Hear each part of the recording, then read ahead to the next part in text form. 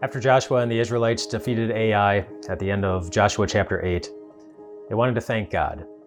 So they got everyone together and they built an altar, and the Bible tells us that the altar was made out of uncut stones that had never had an iron tool used on them. Uncut stones, no iron tool used on them. In other words, this was the only thing that these stones had ever been used for, ever. Nothing else had ever touched them except the dirt that was surrounding them in the ground. Nobody had ever used them for anything else. They were entirely dedicated just to this one thing, helping them thank God. And you know what that makes me think of?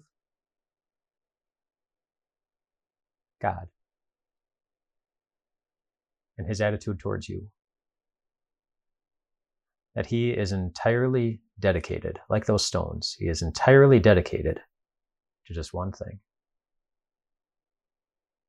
To being there for you. When Jesus was in the Garden of Gethsemane with his disciples, Judas came to arrest him. After the soldiers were there and the disciples realized what was going on, the disciples that were with Jesus, they wanted to fight. Peter even took out his sword and cut off a guy's ear, and Jesus healed it. And then he rebuked his disciples and he said, "Don't you think that I could have commanded legions and legions of angels from heaven to come down and take care of me if that's what I wanted?" The answer, of course, was implied. Well, yeah. He could have done that at any moment.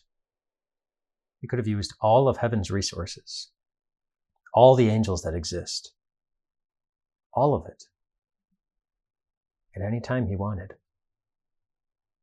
And yet in that moment, he was showing us how he's always going to decide to use all of heaven's resources, including the resource of his own life. He was going to use it to get to the cross.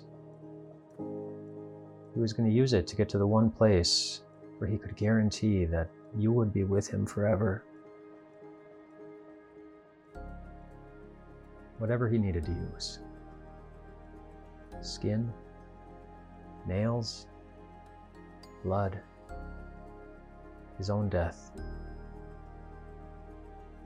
He was entirely dedicated to using it for your benefit.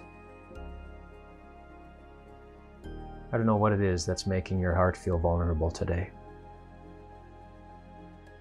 I bet there's something. So remember this.